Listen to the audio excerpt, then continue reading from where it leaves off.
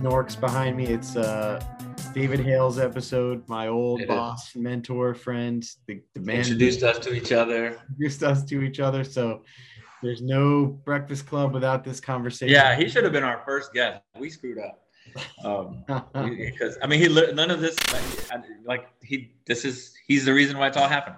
Yeah, when I first saw him around the office, he's like, on first notice, a quiet person. Yeah, he's very soft-spoken. He comes across very soft-spoken, yeah.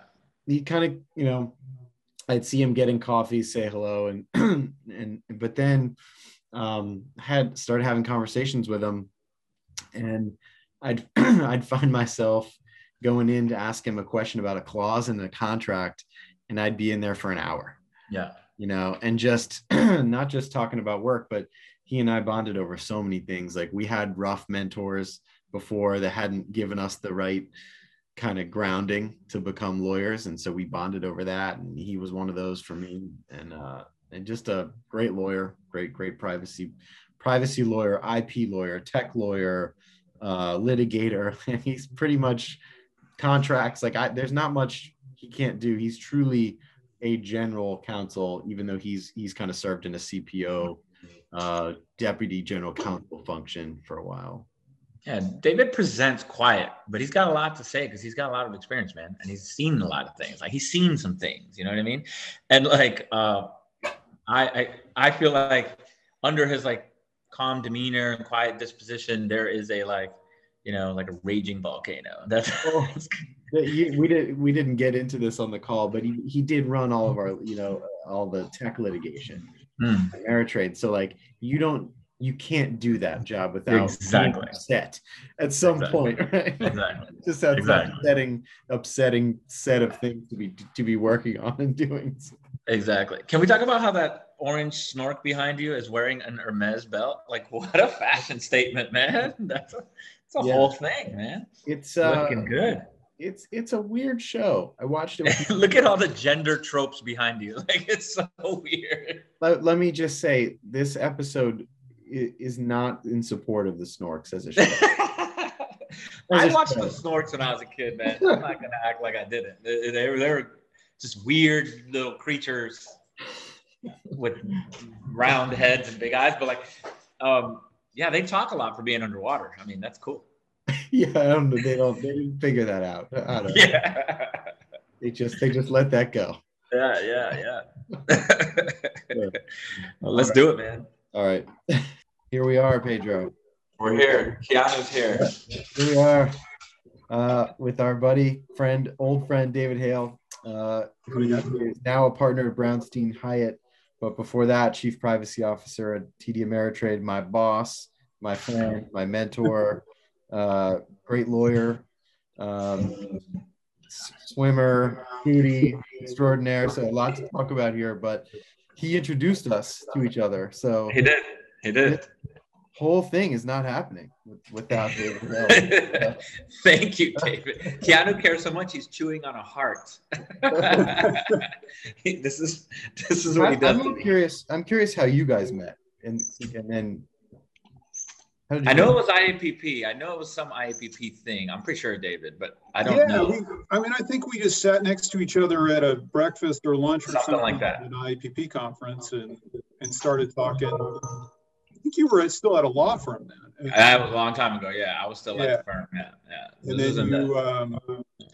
then I kept track of you. And when you were at Oracle, I reached out to you for some track I was organizing for IAPP. And that's right. We met over some bad breakfast at a conference hotel.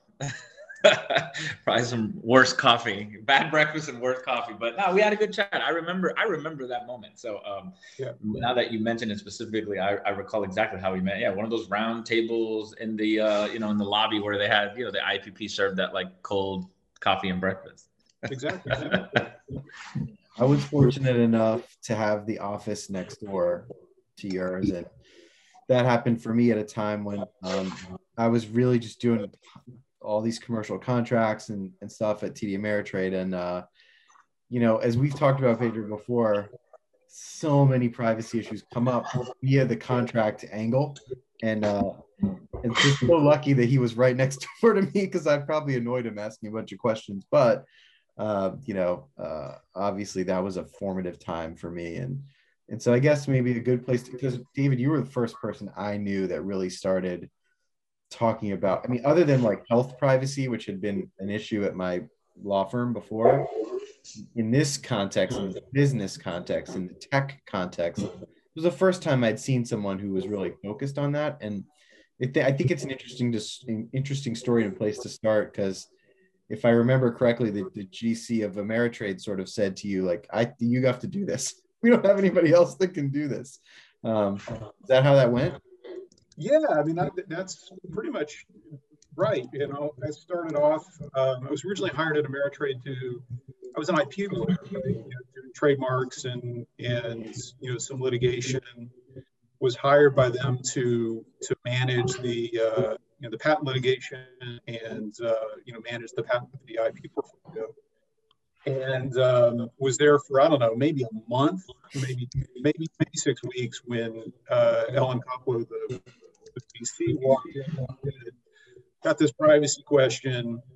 And you know, it's sort of closer to what you do than any of the other 4 attorneys at the time.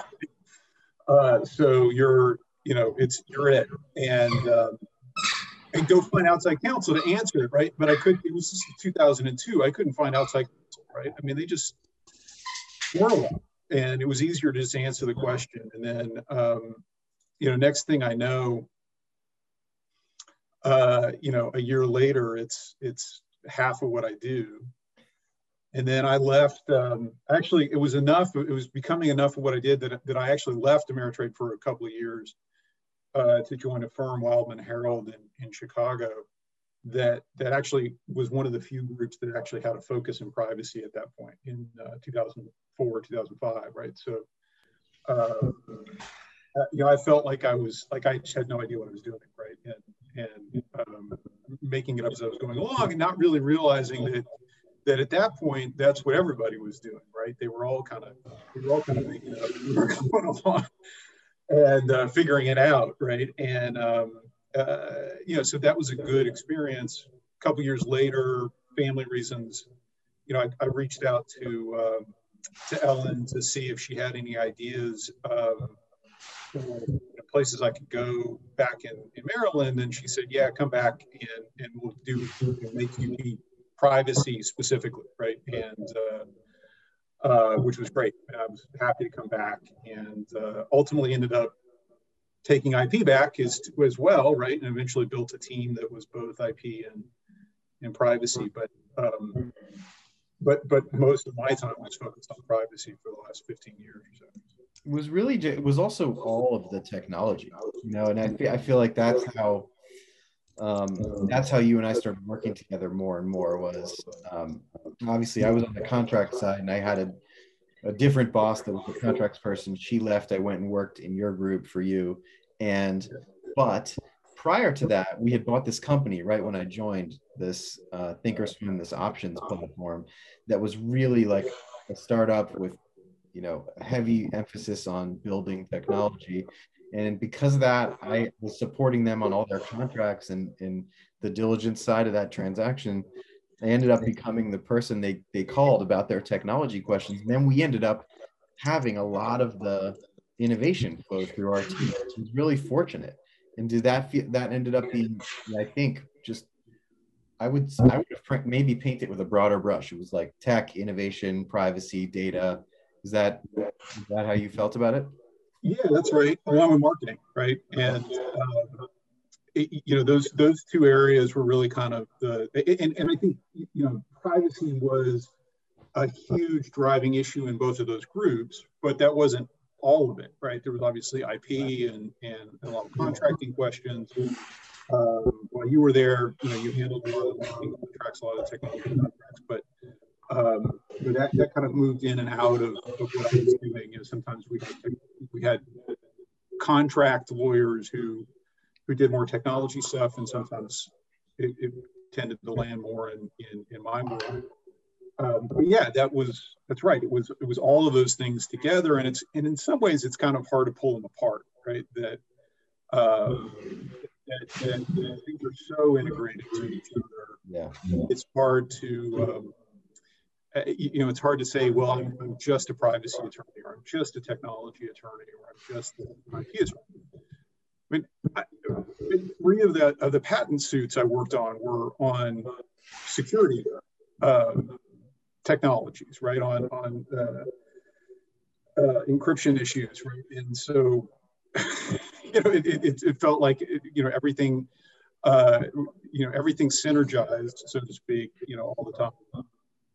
Pedro, how does that work at Facebook or Salesforce or Oracle or one of the past companies where the number of attorneys just larger? Ameritrade is obviously a bigger company than where I work now with more lawyers, but not nearly the scale of the legal department of those companies. How does that work with? Does everybody have to know a little bit about everything still? I think commercial lawyers have to be conversational in our work, right? At those big these big companies, Facebook, Salesforce, and Oracle. Like, you can't be a successful commercial attorney and not have like some privacy and cybersecurity basis to do your job, because there just aren't enough privacy lawyers to cover all of the transactions these companies do, right?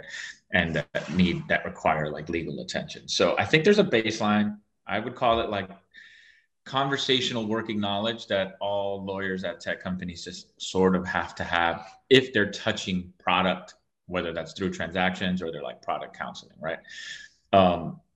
With that said, though, privacy and cybersecurity have each separately gotten so deep as practice areas. The idea of having a privacy and security lawyer that is the same person, to me, is ridiculous at this point. And some companies still try to do that. The other thing is it's gotten so deep and complicated that now you're seeing subspecialties within both, right? So like there are, like, for example, just to stick with Salesforce as the example, Salesforce breaks its legal team into like a privacy legal team, the product legal team, and then like they call it something new now, but it was like cyber and technology legal team, which is more of a data security team, legal team, right? Within the privacy team that I lived in, for example, like I was the CCPA guy, I was the Latin America guy, I was the LGPD guy, right? These kind of things. We had a HIPAA person, we had an employment privacy person, like very much subspecialized. Cyber was the same. We had like a public sector security, data security person. We had whatever, I don't know, all these different verticals. If you've got the money and the resources to make that happen, it's awesome. You need it, right? What I don't understand about privacy and cyber as practice areas is how much dabbling I see happen. If I was at a small company and I did not have a tax legal department and I had a tax legal question, I wouldn't ask my commercial law generalist to like hash out the old tax question for me, right? And you wouldn't do that with like, I don't know, like an SEC issue.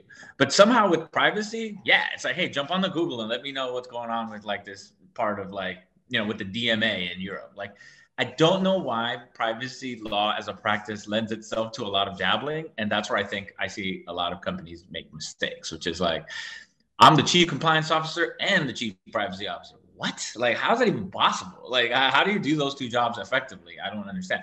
I'm also the head of cybersecurity legal. I'm also, what? Like, how do you, one human being do all of this? It's not possible. Even oversee all of this is not possible because they're just such diverse practice areas. So I don't know why our practice lends itself to dabbling. I think the bigger companies are starting to realize that like hyper specialization within privacy and cyber is necessary if you want to be like out in front and solving complex problems. Like Facebook and Google, for example, not only do we have the most complex issues, we have to solve them first. The rest of the industry is kind of, what's Google going to do? What's Facebook going to do? What's Microsoft going to do? What's Amazon going to do? What's Apple going to do? And so we have to do, I think, the hyper specialization. And I think the companies I just mentioned all sort of do it. Yeah, I think that's right. That but there is sort of a limitation to how much you can specialize if you've got a legal group that's, 5 people or Right. one person or, even 40, right? I mean, when Ameritrade was acquired by Schwab, we had, I think, 42 people in the legal department, of which, I don't know, maybe 25, 27 attorneys. And, how much of your bandwidth there can you dedicate to those sorts of issues? Now, we had 2 privacy people, we had some IP people separate and cross-trained on privacy, but privacy and cybersecurity, right? But ultimately, can't have a team of 20 if the whole team is 20, and so it is a balance, and I think it's you have to do the best you can, right? And with the resources that you're able to bear given the size of your company. I think that's right. I think that's right. Right? I mean, it's not on. That's not a. It's not a small company by any means, right? So I think there's. You have to. Be thoughtful about how you allocate those resources when you don't have the resources of a place like Facebook or Google. Yeah, Ameritrade ran lean, and always ran lean. So like in terms of in-house, like another company with that revenue level could have had 2 or 3x the size legal team and justified it, and spent less outside. And I mean, there's different ways to do it. But I think like I guess it leads me to ask you the question about like leaving that environment and going into a law firm now where even at a Facebook or Google, there's still reliance on outside counsel because they're in a particular issue more, or they're across a client base more, and they're having, varied experiences or they just trust that person's opinion or their advice. So like, how was that for you to transition where you're like coming out of that legal team where there's subspecialties or there's, a regulatory guy right down the hall from you, and going into a firm now where you're not in the conversations with the engineers, you're not in the conversations with, the innovators, the leadership team, et cetera. What's that like for you now? It's, I'm not gonna lie, it's been a bit of a challenge, right? I mean, there are other aspects of it that are, that are great, right? Really, I'm really liking getting to work with a variety of clients and seeing sort of how these issues morph when they cross different industries. But that is a little frustrating, right? To have to be 2 or 3 or more people separated from that engineer who's actually looking at the log file, right? And trying to figure out, in a breach, for example, and trying to figure out how to respond and what is really happening. And I think that's a key role that in-house counsel play, right? Is being able to establish that relationship with those parties and translate that to the rest of the legal department, to outside counsel, and even to other parts of the business, right? A lot of ways, I think the role of good in-house counsel is essentially providing translation services, right? Translating between the business needs and the outside lawyers, or the technologists and the law, and even in some cases between the technologists and the business people, right, who are talking at each other. So it is a little, that aspect of it I miss, right? But I also think that it's an important part of, as you move back outside, being outside, understanding the needs of the business in terms of understanding what the law is part of the value that we have, right? Part of the value that I have, right? Is I can cut through, and my first instinct is not to give a 10-page memo in answer to their question, right? Because I know that's not what they want. It may be, right? I mean, it may be that if you've got a strong in-house counsel, maybe that is what they want, right? They're trying to cover that 3 sentences, and they may not read all 3 sentences. I want the one-word answer, because usually when I go to outside counsel, I'm asking yes or no questions. Like, does this mean this? Does that mean that? Did I get this right? Am I wrong? Do you hate this strategy? Is this the right strategy? Like, that's how I go to outside counsel, to economize time and cost, right? Even now, I mean, at Facebook, like, it's not like we have like a blank check to do whatever. Right. I'm in a more policy role. When I work with outside counsel, I also have to navigate the fact that, like, I'm not really seeking legal advice anymore. Now I'm just like, look, I want a policy angle when I talk to outside advisors, right? And even in the context of a policy angle, that doesn't mean I want these like long-winded, white papers. Like, it's like, my team develops like Facebook's thinking on a policy issue. Right. And sometimes we just want like an independent eye on it to like validate what we're thinking or tell us, no, that's nuts, whatever. Like that's kind of how I approach engaging outside counsel versus farming work out. Because to the point you made earlier, David, like we have this huge department full of really brilliant people. I'd be wasting their brains if I didn't use it, right? But it's always good to get an outside perspective, because sometimes you start drinking your own Kool-Aid and kind of lose touch with how the world is perceiving what you're doing, right? Let me just say, it's a very different world when you're the GC and the sole lawyer. I bet. And I'm lucky enough now to have, 2 other people on the team here at Alice. Like, and so that feels a little better, but it's not materially different than kind of being on your own. And in that sense, Pedro, what I'm looking for in outside counsel is a little bit different. I think it depends on the thing. There's plenty of times when I might bounce a question and it might be yes or no, or it might be a conversation, but like sometimes, what separates it for me from who's like a helpful outside counsel to who's really helpful and really the go-to people will be the ones that inevitably, and it's not always people that were in-house, but it tends to be sometimes people that were, where they'll go, well, okay, I hear your question, and you need a customer-facing document that's 1 page that addresses why you are a value add with respect to your customer dealing with anti-bribery acts, and you need that 1 pager, and I'm going to help you write it. Like, then you just go as the sole GC, you're like drop down and go, thank you so much. Like, I'm so busy, and exactly what I need. I don't need a memo. You're right. I don't need 10 pages, but brass tacks. What do I need? What does an enterprise customer want? You don't need a 50-page memo on anti-bribery laws, summary across the world of bribery laws. Can you guys hear my dog barking? Can you hear that? Yeah. Okay. Can I just say why he's doing this? Because I think this is important. My TV has a screensaver upstairs, and when it goes into it, it's Samsung's logo, and it bounces around the screen. He's upstairs right now, barking up a shitstorm at this logo as it moves around the screen of my TV.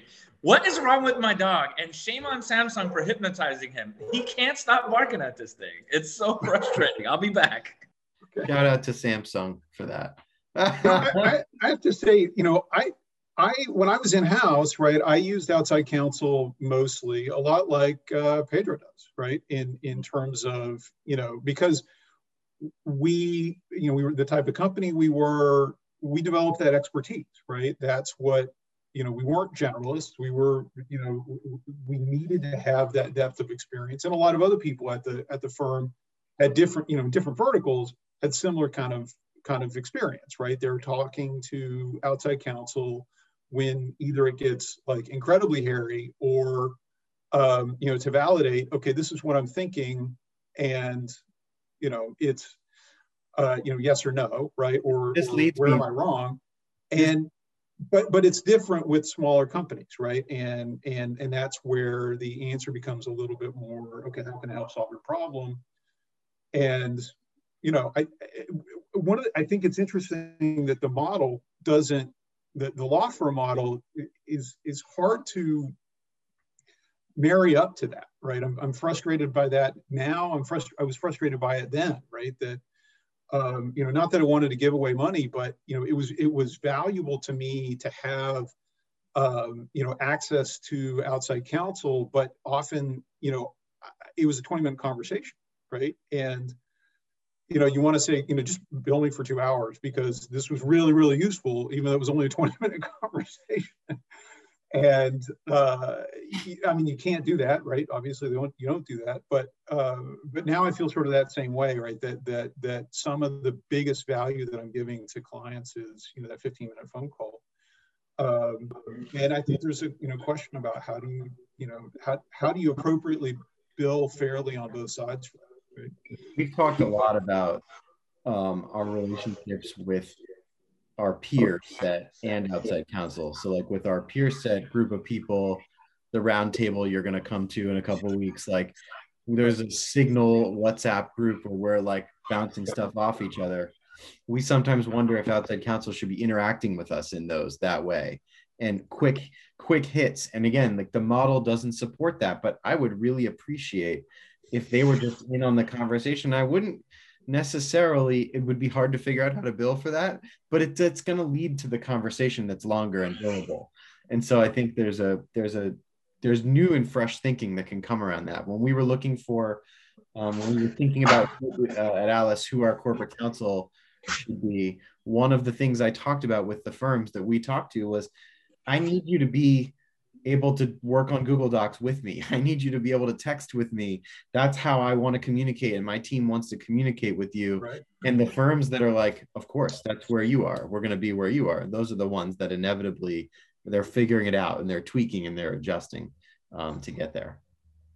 I totally extremely agree. When I came to Facebook, like the outside advisors that I brought with me are the ones that I know are the most flexible, also the smartest, but I'm on my other screen here. I'm watching Elisa Hutnick, who we've had on the podcast before, work on a document that we're working on together right now. I'm watching her do it in Google Docs, and she's texting me in real time. Like, this is how I operate. So if, the idea of let's have a weekly conference call and, I'll send you my thoughts in a long email, to David's point earlier, that's dead. Like, there's no way that my generation of lawyers, and especially the ones that come behind us, forget it. There's no chance, zero chance that you're going to be able to do it the old school way, client alerts. I don't need a client alert. I woke up this morning to a text from my outside counsel saying hey, this happened this morning, and it's, set off a work stream that we had to do. I can't wait for the firm to create a client alert that's going to come out in 2 days to tell me this. I live in the real time moment. I have to respond, right? And so totally agree with you, Andy. And just speed, I guess, is the essence of all of it. Things have to move fast because the stakes are high, and especially big. It doesn't matter if you're big or small, but if you're Facebook has to be responsive to things in real time, right? Because it's Facebook, but so does Salesforce. They have right? a lot of stuff. They have a lot of stuff to break. They have to move fast and break all that stuff. No, we don't move fast and break things anymore. That's been gone for a long time. We move carefully and are thoughtful, but I'm glad that's changed. It's been changed, but issue that I think, frankly, one of the things that I've discovered and been a little surprised about is that that's not universal, right? That there are still a lot of companies that do want that memo, right? That do want that communicate by email at best, right? And that's they're around, and as an outside counsel, right? You want to serve those people too, right? Oh, of course. And so it's you have to be thoughtful about that. But those companies are suffering. They're dealing with the same issues that the big companies are dealing with in terms of response times, right? And et cetera, to when they're dealing with their customers, and especially in something like breach response, right. There's just there's kind of a difference between at least some people's expectation about how these things work, and the pace at which business has traditionally run, right? That there are occasionally you'll see an article coming out after a big breach critical of a company because they took 72 hours to send out notice, right? And why it took them a whole day to let people know that this was happening, and that's just impossible, right? And it's certainly impossible if you don't put in the time ahead of time to be ready, right? To have stuff in the can that's ready to go. where you just have to adjust it to the particular facts and you're ready to put it out there. So, I think that's an outside advisor. That's one of the things that we can bring value to people, is by saying, hey, have you thought about this? What are you going to do, right, if this happens and you have to respond within, a couple of days at the most, right? If you think you got 45 days here, you don't, right? I'm ready to derail the podcast with just something interesting. You know who David reminds me of, Andy? Have you seen the movie Office Space? Mm-hmm. Peter from Office Space, the protagonist of the movie. I feel like David on his way to work definitely listens to gangster rap. I'm pretty confident about this. And I feel like his quiet, kind of like gentle demeanor, under there lies like a privacy rage to get things done that I know exists. I'm telling you. I don't remember his last name, Peter somebody or other, but you know who I'm talking about. Yeah. Oh, You remind me of him, man. Have you ever destroyed a copy machine? That's Michael Bolton. You're thinking of Michael Bolton. Oh, it is Michael Bolton. No, I'm not talking about Michael Bolton's the one who listens to gangster rap. You're right. No, Peter is like the protagonist, right? Yeah. The guy who like rebels against like corporate nonsense. Yeah, I feel like you participated in the copier destruction, which I vouch for and think would be amazing. Is it true? I have never destroyed a copier, but I did once throw a telephone out of a 4-story window. So.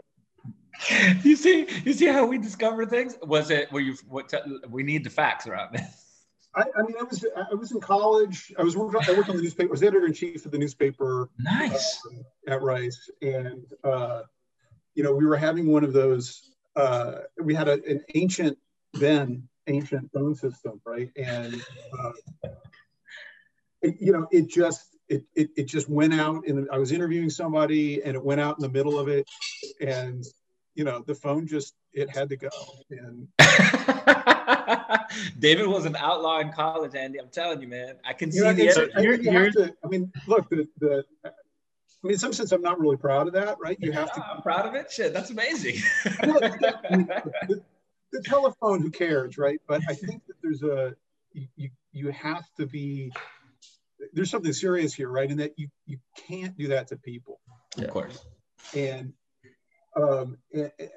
look, there were times in college when we yelled at each other, right? And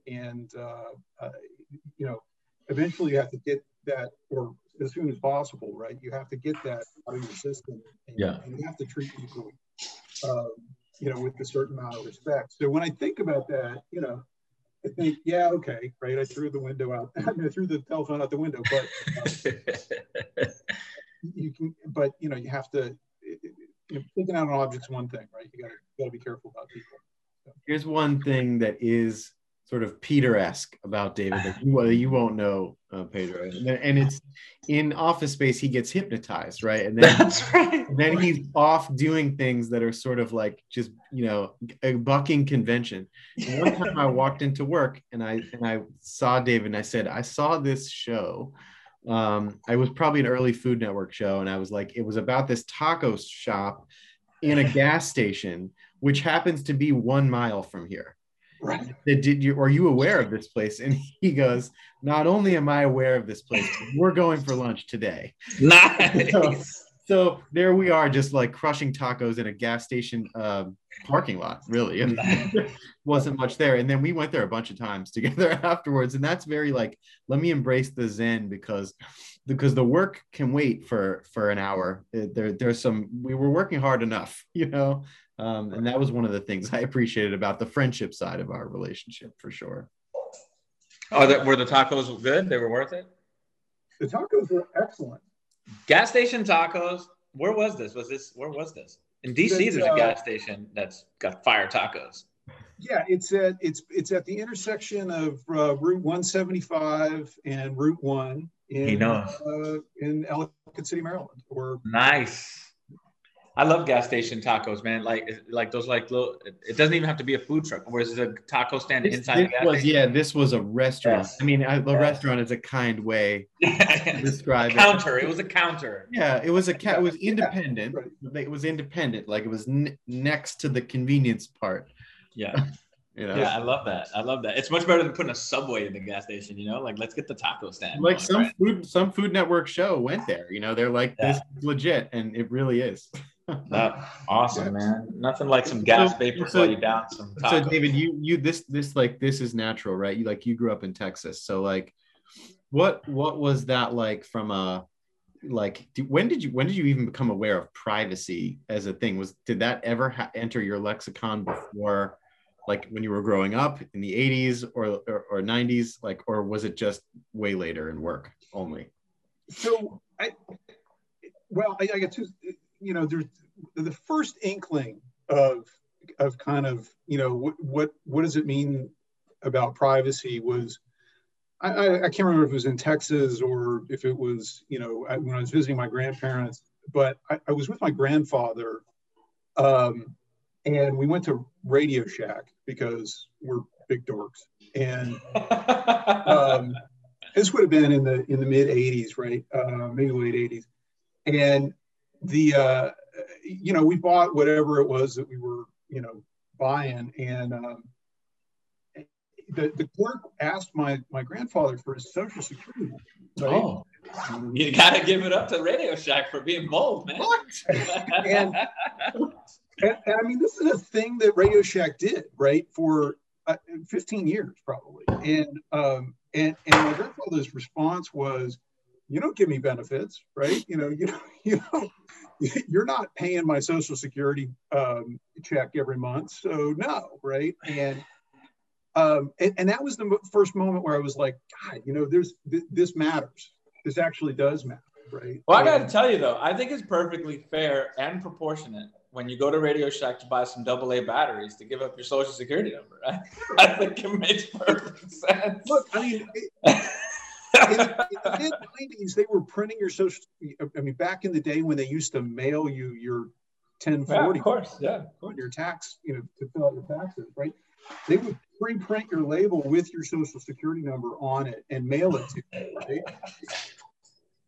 On the outside of the mailing label. And I mean, I can remember that in the mid 90s, it was sort of an innovation. They only did it for a couple of years, but you know, that's a whole other subject in terms of, you know, do we really treat Social Security numbers appropriately, right? They were never intended to be authentication mechanisms. Why do we use it that way? It's sort of a big, stupid waste of time. Is that corporation's fault? That's corporations' fault, yeah? I would put it squarely at the feet of the credit bureaus, actually. I think that's right, yeah. Specifically. You know, it's squandered a resource here, right? In the sense that Social Securities are so useful. Yeah. You know, from a database perspective, you know, from the perspective of you know, making sure that you understand that you're talking to me and not the David Hale that lives, you know, a mile down the road. Exactly. You know, they're really useful. Why do we use them for authentication where, you know, now suddenly it's super secret, we can't use it anyway? Sorry. Did you throw the cash register out the window at the Radio Shack? Should have. I would have. Yeah, I mean, I was like 12, right? But even better. Anyway, later on, you know, I grew up in Odessa, Texas, which is famous for football, and I was not a football player; I was a swimmer. And but you know, when I was there, when I was my sophomore year in high school, this journalist showed up. Buzz Bissinger, who was from Philadelphia, and he wanted. What's his name? What's that? What's his name? Buzz Bissinger. Oh my God, that we got to make a TV show about that guy. I'm sure they have. Yeah. Oh, okay. Okay, good. I don't know who this is. Okay. Well, sort of, right? So he wanted to write a book about high school athletics, and he decided that, you know, he really wanted to write about football. So where do you go? You go to Odessa, Texas. You go to Odessa, Texas, right? And he interviewed, a gazillion people over a year, right? And, to write this book about high school football, right? And then my senior year, right at the beginning of my senior year, the book came out, Friday Night Lights. Oh, okay. Now it all connects. It was eventually made into a movie and then a TV show. The movie is closely based on the book. The TV show is not. It suddenly was. It was not the most flattering book, right? I mean, I would say that now, with the hindsight of 30 years, it was fairly accurate, right? I mean, there were definitely some things in it that were a little unfair, but it was fairly accurate. There's nothing in it that was false, let me put it that way. And the problem is that not surprisingly, right, West Texas has a huge racism problem, and shocked. This book that was originally supposed to be about high school athletics really became about racism in the South, right, and how that impacts kids, right, high school kids. But the privacy angle here is, suddenly all of these people who were, I can remember when he was there, right, he would say, hey, let's go get lunch, right? And people would be like, sure, right? And they would spill their lives for, an hour or 2 hours. Gas station tacos. He's usually writing this all down. And then it comes out 2 years later, and, there's 60 Minutes and the New York Times, and everybody's there interviewing all these people, and it's just a horror show for everybody. Suddenly, you have this view into people's lives that were, these are not famous people, right? Celebrities have all of these mechanisms that they build up to protect their inner selves. What we see on the National Enquirer is not really who they are. And, regular people don't have that. And suddenly being confronted with, wait, all the people understand, have this insight into me and how I live is, frightening. And it's a very disorienting experience. And everybody came out of it really bitter, right? Really hating this guy, really hating this book. I talk to people at home, from where I grew up every once in a while, and they're still mad, 30 years later. And it's that was one of the things that gave me a little bit of insight into, why this matters. People weren't, one of the aspects of what we deal with in privacy, day to day, is this disconnect between people wanting to give up information or being willing to give up information in the short term without really understanding the long-term impact, right? And this is one of those debates that keeps coming up over and over again in the privacy community, right? Those of us who are geeking out on privacy and going to IAPP and things like that. It's one of our big three concerns, maybe, right, is that people don't really understand what information they're giving up, and that's our explanation for why they keep doing it, despite the fact that we think that it's bad for them, and I think there's some validity there. I think it's maybe overstated, but that was sort of a big picture that the media descending on this small town was kind of a sudden big picture embodiment of what happens subtly every day, in a small way, every time we go to a website and say, yeah, okay, I'll tell you, this information about me in order to get this coupon. Let's end on this question because it's the most important question of the day here. So I live in Georgia. I'm from Florida. I've lived in Virginia, Mississippi, North Carolina, these places. The South. Yeah. Is Texas in the South? That's a really good question. So as an aside, right, I took an entire course in college on that. Right? And the answer is the eastern half of Texas is in the South, right? And it's very South. But even when you get out of that and you get into West Texas, where I grew up, there was a lot of South there, right? And, you know, I'd even argue that in some ways, you know, the South has stopped being a geographic location and started being kind of a way of looking at the world. And I think you can argue that places like Idaho are part of the South, right? And it's not just about racism, but a lot of it's about racism. You know, Northern Virginia, not the South, right? Sure. I mean, it's just not. Maryland's, you know, really isn't either. But, you know, places where it's, you know, what are you looking at, right? What it's a way of looking at life in terms of, you know, again, I think that racism is an incredibly important part of it, but sort of obvious, right? The less obvious part is, you know, things like, how do you make money, right? Are you making stuff, or are you pulling stuff out of the ground? You know, are you and how does that shape your politics, right? Is what's you know, are you producing stuff out of the intellectual property, or are you producing value by creating something that's like, you know, intellectual property, or are you pulling oil out of the ground or cotton? And you know, those are very different mindsets, and they tend to go regionally, right?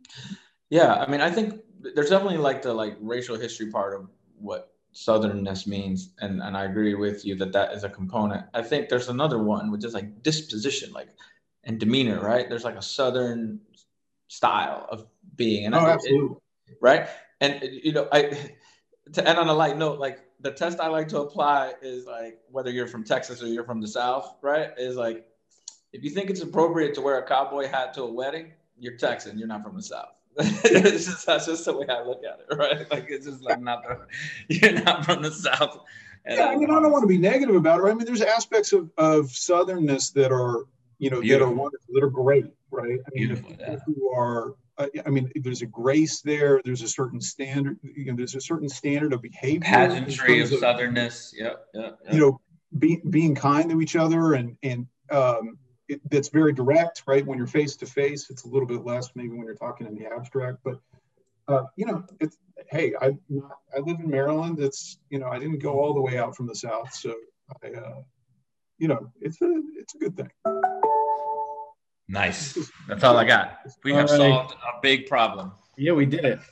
We did it. We did it. All right, David, thanks for dialing in and talking with us. It's great to see you. We're seeing our friends this way. So, I know, man, it's been a while. Yeah, I'm glad you're doing well, David. Congrats on like the transition. I know it's been a little bit, but like, I'm sure you're gonna rock it. Yeah, it's thanks for having me on. I appreciate it, and you know, don't be strangers. Yeah, we'll see you in person sometime. For some cold coffee and some cold breakfast, hopefully. We don't like that right about now, I think. I'm in. Take it. All right. All right. Good to see you guys. Good, man.